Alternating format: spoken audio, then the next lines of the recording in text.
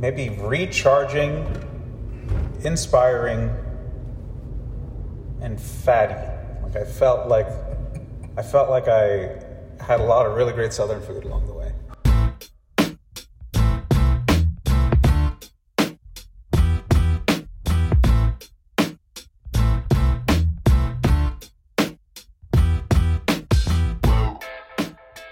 Hey there and welcome to Grit, True Stories That Matter.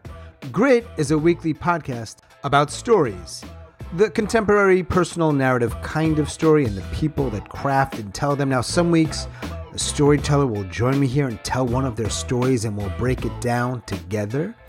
Other weeks we feature stories from our myriad events. And sometimes we have conversations with stellar tellers about the art and craft of the personal narrative story. Why, you ask? Well, we want to feature these tellers and their stories, but also to help you, our listeners, craft and tell better, more engaging, more relatable, and more memorable stories. True stories, personal stories, grit stories. We're a couple months in to season number 3. Today I am joined by Aditya Surendran, also known as Adi. He's from New Jersey. He came down this past weekend, as did a handful of other storytellers, to join me on the Grit main stage, and it was an absolute blast. So Adi and I thought, let's talk, and we did just that in the car on the way to the airport. And Adi and I talk about a few things: the mundane, the magical, and the minutia. And then I gave him a hug, and he left. And now he's back in New Jersey. He also recently wrote a book. It's called Cheese Dosa. It's 23 short and delightful stories. I suggest you purchase a copy. I will put a link to that in the show notes. Now, before we dive in, as always, check the show notes for upcoming events and workshops, though we have taken a break from them in the last few months. And if you are on Apple Podcasts, please rate this podcast, review this podcast. It really helps people find it. And we need a little help. Okay, without further ado, Mr. Adi, let's dive in.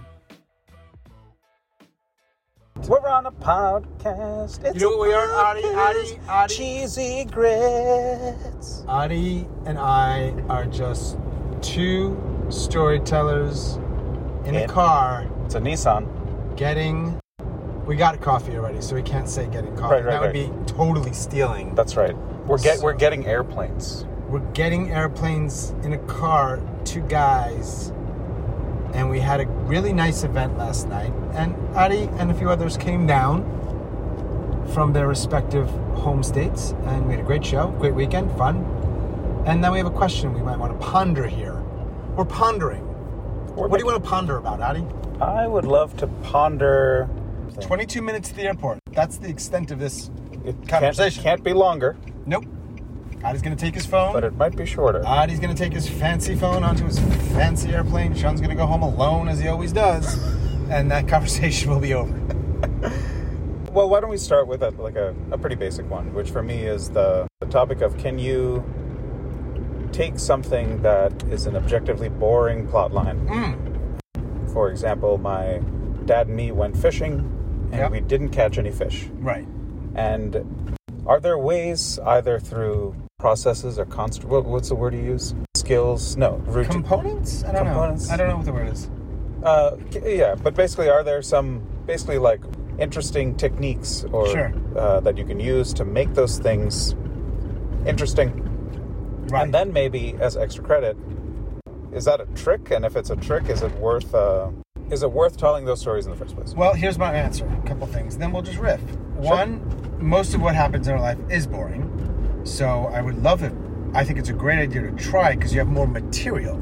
That's right. If you're obviously dependent or on the major things, however you're defining them, you have no doubt fewer things to talk about. But the other thing I want to share, and then I want to hear your thoughts, is we get into what is a story, and the story really is not the fishing. That's the event. That's the experience. That's the incident. I'm using them synonymously. That's not the story. And you can find, perhaps, the story, which then makes it, I think, maybe not boring. So, for example, you went fishing with your dad and you didn't catch any fish. Boring. But if the story develops as you're not catching fish, and you realize that, for example, and I'm going to be a little cheesy here, I don't really care that I didn't catch fish, but man, it was really good to spend time with my dad. That's a beautiful, potentially beautiful story. And there you go. That's my take on it. So yes, is that a technique? Maybe. That's more of a way to think about it. Yeah, fair? I think that's fair. Unfortunately, I agree with you. So that doesn't make for great radio. There's no tension here at all. So in the interest of tension, I'll just do a bit of devil's advocate. Yes. Right? So because I quite frankly have a story about me and my dad not catching fish. And it's the first chapter in Cheese Dosa, right? So, but I think, what if in this pursuit of sort of boring stories and finding meaning in them, etc., some of it is an attempt to try to invent a bit more meaning, or perhaps make yourself feel a little bit like, oh, really great things are happening, and therefore you're not going after the hard things or the difficult things. You're not dealing with the real conflicts in your life, or not pursuing a really difficult thing because you're so busy romanticizing perhaps objectively boring plot lines. So the plot line is boring. I admit, you're right. That is a boring plot line. And I do think in that case, what you discovered was that you really got to hang out with your dad. Maybe there's a gap there. So in that example, I don't think it applies as much. But what if instead, in all of these I didn't go fishing types of stories, you don't deal with a much bigger issue in your life, or you're not expressing that issue in some way? It's almost like you're hiding behind it. Sure. Then I think you're also asking a question, it sounds like, of like, why are you telling the story in the first place? Yeah. Like, why are you putting the story together, whether that's a laborious process or not? And who are you telling it to, and why? There's no problem. You don't need to, I don't think, tell a story only to enlighten or inspire. Like, it can stand alone as just a thing that might be somewhat entertaining or whatever, right? Yep. But you're still making choices of what to share and what not to share. And most of the things that you go through in your life, just because it's a math thing and a time thing, you'll never really talk about in this way. So you're always choosing, what is it that I want to talk about? Yep. And when you think about who the audience is and why you're telling the story, that will dictate. But that didn't answer your question. So the idea of talking about the more mundane things might be you're hiding, right? Potentially. Remember, I'm being devil's advocate. Sure. Yeah. So the question is then, there's an implication there, or a suggestion that we should, in quotes, only be telling the stories that perhaps have more weight. And if you don't, I wish we could have caught that on the podcast. This is great production value. I hope we can be heard, by the way. Oh, yeah, I'm sure. That they don't matter as much, because the stuff that you're not hiding from should be the thing you're talking about. And I would say, not necessarily. I don't know if that answers the question. Like, no. Maybe you're in a certain mood and you just want to be a little lighter. And yes, you have these big things going on, and you're contemplating a divorce, you have a health scare, you just got fired, or you just won the lottery, or something not quite as extreme, but instead you want to talk about going fishing? Sure. Yeah. Sure. Where do we go with that from there? No, I think that's a nice little segment there. I have a question about, so you have a lot of techniques or tools in your toolkit, simply having taught this, having sat under the tree of other storytellers and learned from them as well. Right. This is an actual question, something, and not just for a podcast necessarily, but a question I've genuinely struggled with is this feeling of wanting to feel like when I'm crafting the story or when I'm telling the story, I want to feel, and I want the audience to feel, to some degree, like there's some magic happening. And I know that that's a weird and vague statement. Magic. Yeah. So as opposed to I go up and I start my first sentence by what the stakes are, and then I proceed to talk about how the stakes are going to be applying to this, and then I do this, and then here's the conflict, and then here's the moral that you were probably already expecting. Right. And we all became friends or sworn enemies, and you end the story.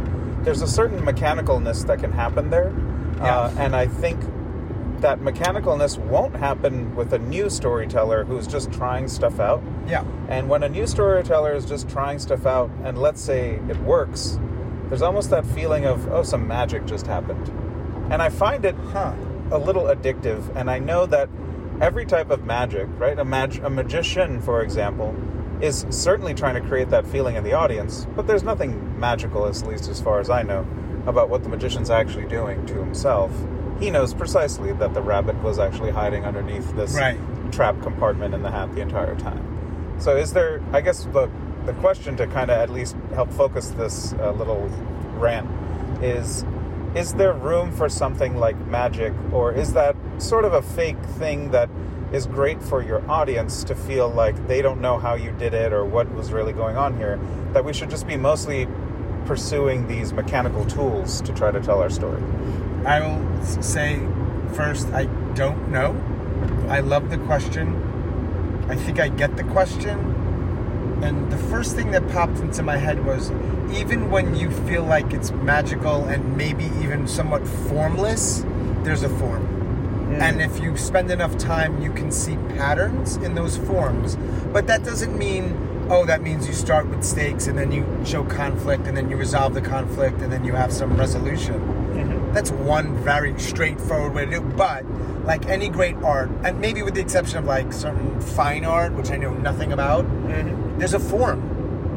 So I think when you get caught up in the formulas, you're either not understanding, this is not you per se, what that means, or you're having a rather myopic view of what that means. I think there's a lot of beauty and artistry and maybe even magic that can happen within the form. And for most human beings, when it's formless,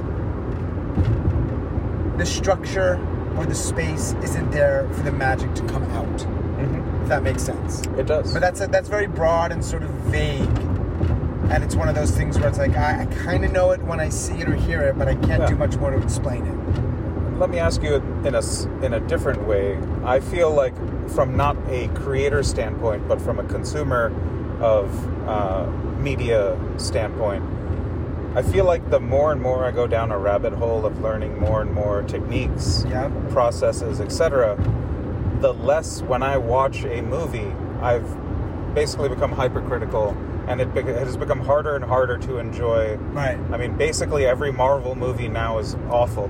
Because you know exactly what's going to happen. They're knowing exactly what's going to happen. These characters aren't well-rounded. They're not interesting. They don't actually have anything they're driving towards in any meaningful way. They're certainly more perfect than, a beautiful snowfall and whatnot. And so maybe it's just also a factor of me being older in general, but I know as a kid, if I were to watch any of those, there would have been something akin to feeling like I was watching a magic show when watching those things. Yeah. And now that's gone because of knowledge. So when you spend time with something and you're learning it however that's happening, the lens that you're looking at that thing changes. And it's hard to undo that. I don't know. That's really good. Yeah, the bar has gone up, which maybe that is what it is. That's the burden of knowing stuff, and that's okay too. But it means that there are less gleeful and magical moments in the movie theater. Obviously, we're in a pandemic, so I guess on my couch there are less. One of the things I think it's important to do when you're in a group of people, however large, like when you're talking about this stuff and maybe putting stories together, is to have moments where you say, no, let's just do the opposite. Let's try let's not do that. Yeah. Your impulse there was to do something that most people would say, no, that's not going to work. No, try it. Yeah. Go for it. Addie, yesterday, you sang a song. Right. Part of a song. Most people would be like, that doesn't really belong in storytelling. But you're like, no, it just feels right. However you came to that decision, and then you did it, I would have not said to do it, right? Right. Not my thing. Right. It's good. I mean, particularly with respect, in addition to how it's sort of connected to the larger picture of the show, that's an example of, no, I'm going to push back a little bit. Mm-hmm. It feels right. I'm going to play with this form a little bit. See what happens. If you never do that, or you don't have people in your life to say, no, just play. Just play. There was a guy that came to Friday's Swap Shop. If you're listening to this, you know what it probably is. he did this thing. It was like this 2-minute slice of life. It was really different. And he was trying things. And it didn't necessarily work, but it might. And he's on the way. And I don't think it would have benefited him for me or others to say the standard feedback that he was or wasn't doing in order for it to be a story that passes some somewhat arbitrary litmus test. Though I would argue that test is often, does make people better at this. Yep. No, but you're going in this direction and go. Like, I can't tell you more without telling you the story, which I don't recall. Instead of shutting that down, let's actually try to do it more and then see what happens. Because I'm all over the place, right?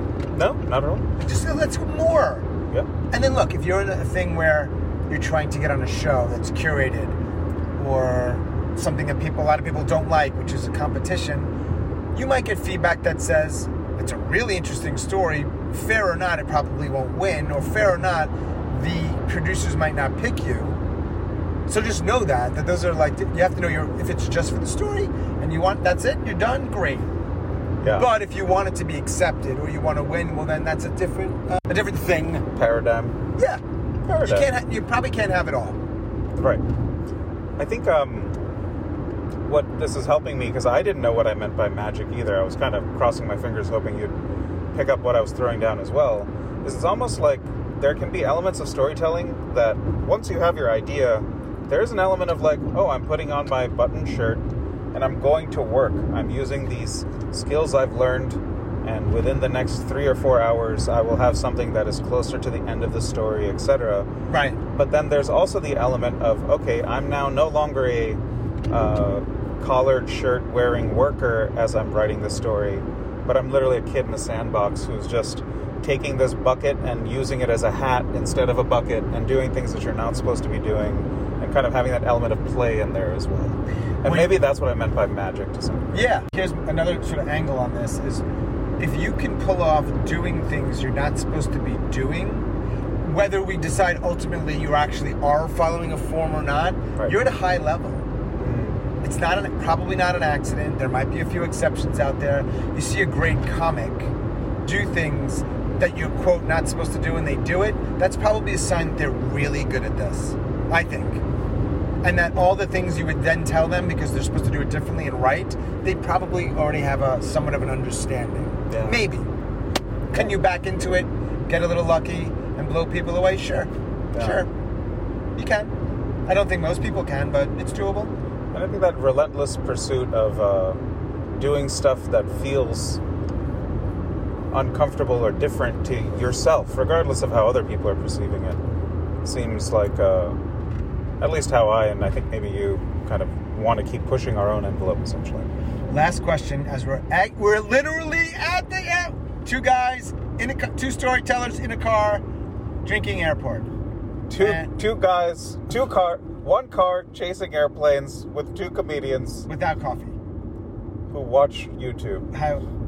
We're making a left here and going into the airport now, and I'm just going to go home to New Jersey, where he lives, because that's why we say home. We talked a little bit about boring stories, and then we talked a little bit about magical things. Last question for you, because I often ask people about their process. Oh, boy. Some people don't have one, or it changes, or it just depends. Now, you're not only a storyteller, but you've done some other things, including stand-up comedy. You recently wrote a book of short stories that are really funny and heartfelt. So, sort of, somebody's listening to this, and let's just say they're new specifically to storytelling. Yeah. Can you share with us, with the listener, a process that you go through that sort of gets the ball rolling for you? Yeah. Is that possible, or is it just all over the place? For me, I think it's very difficult to get past a novice level without figuring out what your own process is. I don't think there's one process for everyone. But what's worked for me is not rushing the creative portion of the storytelling, mm-hmm, and letting those innovative or spark moments of, oh, that might be a really good story. As soon as that happens, just put it in a notepad. Yeah. And what's great about that is when now you do decide to sit down and, you've You could be doing anything, but after you finished work, you've come home and you've decided, I'm going to be telling stories. That's a big action you're taking. You could be hanging out with your kids. You could be going off to a sporting event. You could be drinking at a bar, watching a football game, but you've chosen to do this thing instead. And in your example, these are new people I'm talking to who are new to storytelling, which means you're doing stuff that you're not even good at yet. Probably, so, right. one, you should be very proud of the fact that you're doing that. But two, you should also be realizing that having that be a productive use of your time is a really important thing, especially if you have a lot of other things going on. And so, if there's a notepad that already has your sparks of brilliance, which could happen on an airplane ride, which could happen while you're on a train, in a car, on the toilet, in the shower, elsewhere, if you know what I mean, wink, wink. Bring your phone to the but bring your phone to the toilet and just make sure that any time that happens, you're just writing 3 or 4 words. Like this fish thing. My dad and I didn't catch any fish. Just throw that in there so that when it is time for you to start working on your story and actually writing it out or thinking it out, whatever your process is, there's no fear or concern or time being wasted on trying to be creative in that moment. You can still be creative with the form and the structures and all of that, but you don't have to sit around thinking, what story I wonder if I have any stories in my head that I can now figure out what that is. That's a lot of time wasted, and it's being rushed at that point, and you're rushing the most creative part of the process, which can only be really dangerous. If instead you were rushing things like word choice or, maybe I need to change the words around these stakes a little bit later, then go ahead and rush away. But at least the beating heart of, my idea in the first place, at least that's not being rushed. And that for me has worked, and when, there's been a number of priorities to be juggling at the same time. And it's a great feeling personally to know that, this book had 23 chapters. The next one, for reasons involving my geeky Michael Jordan fandom when I was a kid, will probably have 23 chapters as well in the next one. That there's already there's more than 23 stories sitting in my notepad. So the idea that I know I can do it, I just have to now do it, is very calming for me when thinking about doing something. It was already crazy enough to write one book in my mind, but then one story by one being knocked down and written while I wasn't hoping that I had the material's there. I just have to actually write it now, is a great way in my mind of having a process and organizing that in my head where I know that I can do it. It's just a matter of when, not if, I'll come up with a great idea or something like that. Last question as we pull up to the departure gate. Completely loaded question. 3 words and only 3 words to describe your weekend, this experience, the show last night, or whatever else around the grit. I'm maybe recharging, inspiring, and fatty. I felt like I had a lot of really great Southern food along the way as well. That's fucking awesome. Where are you? What gate are you at? I think probably this United one should work, right? This is all one building. I think you can get anywhere. Cool. Done. All right. Boom. Comedians, we got to go chase those planes now.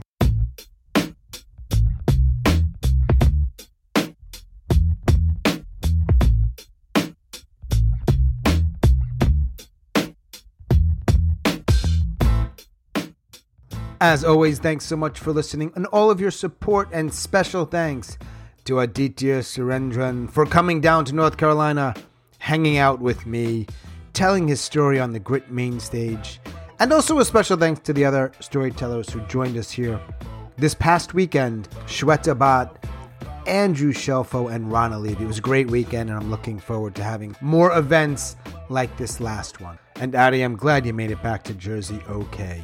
Check the show notes for upcoming events and or workshops. And hey, if you could take a moment and rate and review this podcast if you listen on Apple, I'd appreciate that. That's all for episode number 52. Wait for it. Boom.